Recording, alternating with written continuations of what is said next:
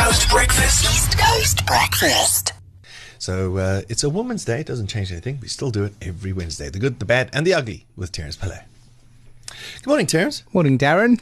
Today we're talking drinking and driving. It is. You know, it's a huge scourge. South Africa has one of the highest vehicle accident rates in the world. This is according to a report I'd read recently. And it would appear that there are about 15,000 people who die on our roads every year. And the country also has more drunk driving-related deaths than anywhere else in the world. This includes pedestrians and cars. Yes, this is according to the latest global status report on road safety for 2015 from the World Health Organization.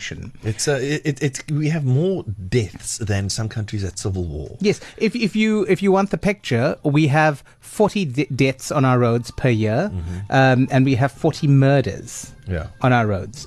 43 murders on our roads per year. So you know per year or per day? Per day. Per day. So you know the you can see the seriousness of the situation. Yes. So back home, acting head of Metro Police Steve Middleton has launched a campaign to rid our roads of drunk drivers. And so Middleton and his team go out every weekend and they set up roadblocks to curb the scourge. And despite a number of arrests every week, he says they are definitely winning the war. I have to tell you, I was in one of the roadblocks last night. I was coming back from Berea on the M4, and it was a long roadblock. It was like from Lelucia, and the traffic went all the way back to maybe just before Blue Lagoon. And I have to tell you, it was the most amazing feeling. I'm sitting there, my car's licensed, I have my driver's license. I haven't had a drop to drink in 6 years. And so when they came to me, I was like, hi! That's brilliant, and that's how people should be. Stuck my head out the window. She said, would you breathe into this? I was like, I'll tell you what, we've got Steve Middleton on the line this morning. Good morning, Steve. How's it, Steve? Morning, Terence. Morning, team. How are you today? Very good, thank you. Steve, why did you start this initiative to curb drunk driving? Terence, I think what we've got to understand is that we've been doing drunken driving roadblocks for a number of years. But we've only really been doing like one or two a month. And what actually happened after the Easter weekend, I go to a quarterly meeting with provincial ministers, MEC. And I found out there, which I knew, but I found out there that eThekwini results for drunken driving over the Easter weekend surpassed the entire rest of the province of KwaZulu-Natal. Sure. I then realized that I need to then increase our enforcement on the ground. So what I decided then, we're going to do a twofold approach, one with the carrot and one with the stick. So we created road safety teams to go out to the communities and then educate the communities on road safety and namely drinking and driving and the dangers thereof. What came out of that is as I increased the roadblocks then to 2 a week, 3 a week, we still found that the numbers were not dwindling. So at the moment, I've now brought it up to approximately between 8 and 11 a week, depending on the public holidays, what types of functions and events are taking place. And I must admit, it's very difficult to assess because the results are still coming in. But we have found that certain areas are decreasing. But unfortunately, the numbers are still there. Steve, I heard you speaking just now about the Virginia one last night. Yes. We got 22 drunken driving arrests last night at the Virginia roadblock. Steve, I know that you post this on social media. What are we looking at on average here? How many arrests do you make at these roadblocks? The average is dependent on the area specifically, and we don't target specific areas. We go out in conjunction with SAPS as far as planning and deployment is concerned, and it ranges between 20 and about 35 at every single roadblock. Sure. And how long is that roadblock for? The roadblocks are for about 6 hours. Okay. And Steve, what do you have to say to those people? This is Skasha Balala, by the way. Good morning, Steve. What do you have to say about to those people who warn people in WhatsApp groups? Because, I mean, I don't take the M4, but I saw in the rugby group, hey, guys, listen, heads up, the popos are there by the M4. And you have people who have been drinking and then they take the back routes. What do you have to say to those people? Morning, Sky. Congratulations on your tackles the other day. I was listening on YouTube. Thank you, sir. Thank you. Everybody was frightened by the tank. Look, it's illegal. The people that are warning on the Facebook groups is illegal. And one of the times when there was a warning about 2 weeks ago, one of your colleagues actually sent me a message and told me who the person was. I then got one of our officers to contact him because we assessed what his cell phone number was. And the guy apologized most sincerely. So we hope to eradicate that as well. But people think they're being clever by warning. Steve, I know a lot of people are listening right now and they'll say, yeah, it's fair and well for you to make 30 arrests at a roadblock. But how many of those actually end up in real jail time and fines? Or penalties of any sort? Yes. Once we've done the arrest, we hand over the people to SAPS, and then it's the justice system that takes place, so what goes forward. What we have is we get very good results. I get the results from the Justice Department about once a month. What we've done is we've also now increased it to twofold in the roadblocks. We would normally just draw blood, and that would go up to the forensic laboratories and it would get tested, and that takes time. So we now have a directive from the Director of Public Prosecutions not just to draw blood. So in other words, you get into the roadblock, you blow into the breathalyzer, then we draw blood if it's a positive reading, and then we also do a sworn statement with regard to your speech is slurred, your eyes are not looking correct, you're walking on a white line possibly, and things like that. So we actually nail them twofold, and that has increased the number of sanctions in court. That's great. Steve, thank you so much for chatting to us this morning. You know what? We're going to open up our lines. Our WhatsApp number is 061 792 9495. Leave us a voice note with your name, first name, 061 792 9495. Here's a question I want to ask, and it rears its head every now and again. Should the places that are selling these drinks, the clubs and the pubs, should they be held responsible in any way?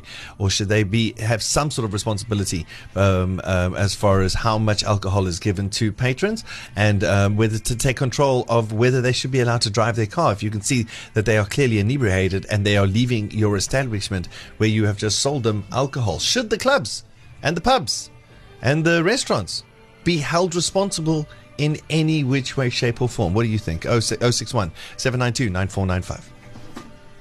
Darren, Gary and Sky, East Coast Breakfast. Oh, the question we asked you this morning, just before we went into the break, was: do you think restaurants should be held liable for releasing drunk customers, or in some way responsible for creating, I suppose, the drunkenness of certain customers? Because we have a drink driving problem on our roads. What do you think? Good morning, East Coast people. No. You can't keep a club liable for alcohol consuming. You can take a horse to the water, but you can't make him sip.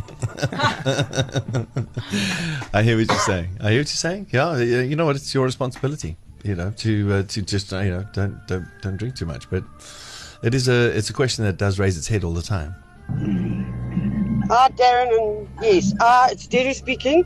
Yes, I believe solely that the restaurants and the pubs should be held responsible, because we all know the law and we all know the level of the alcohol that we're allowed to drink, the intake. So I think it should be the owners on the pubs and the restaurants. Kind of police statey sort of vibe to ask your service industry to now be to police you. Well, we asked our schools to discipline our children in a way, so it's kind of the same.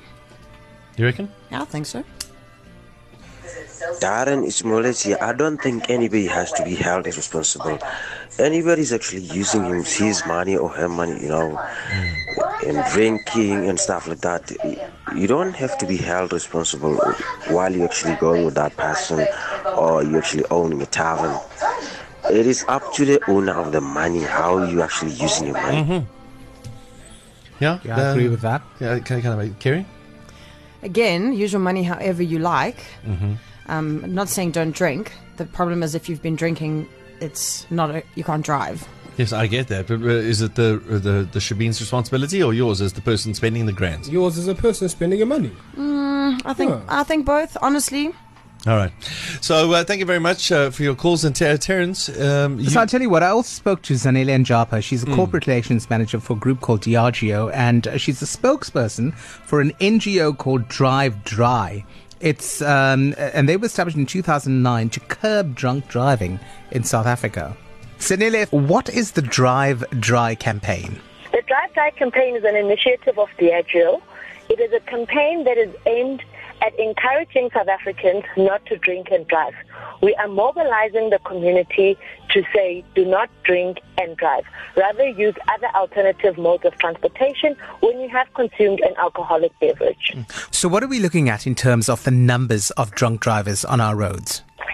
You know, the rates are quite high. If you look at the Department of Transport statistics, you know, South Africans, we're ranking 23rd out of 50 African countries when it comes to road accidents that are attributed to drinking and driving. And therefore, we are saying, up until we take it upon ourselves as the community, as private sector, government, and other stakeholders to curb this, we will not be able to effectively deal with alcohol abuse on our roads. We are totally supporting people going out and having fun and enjoying themselves.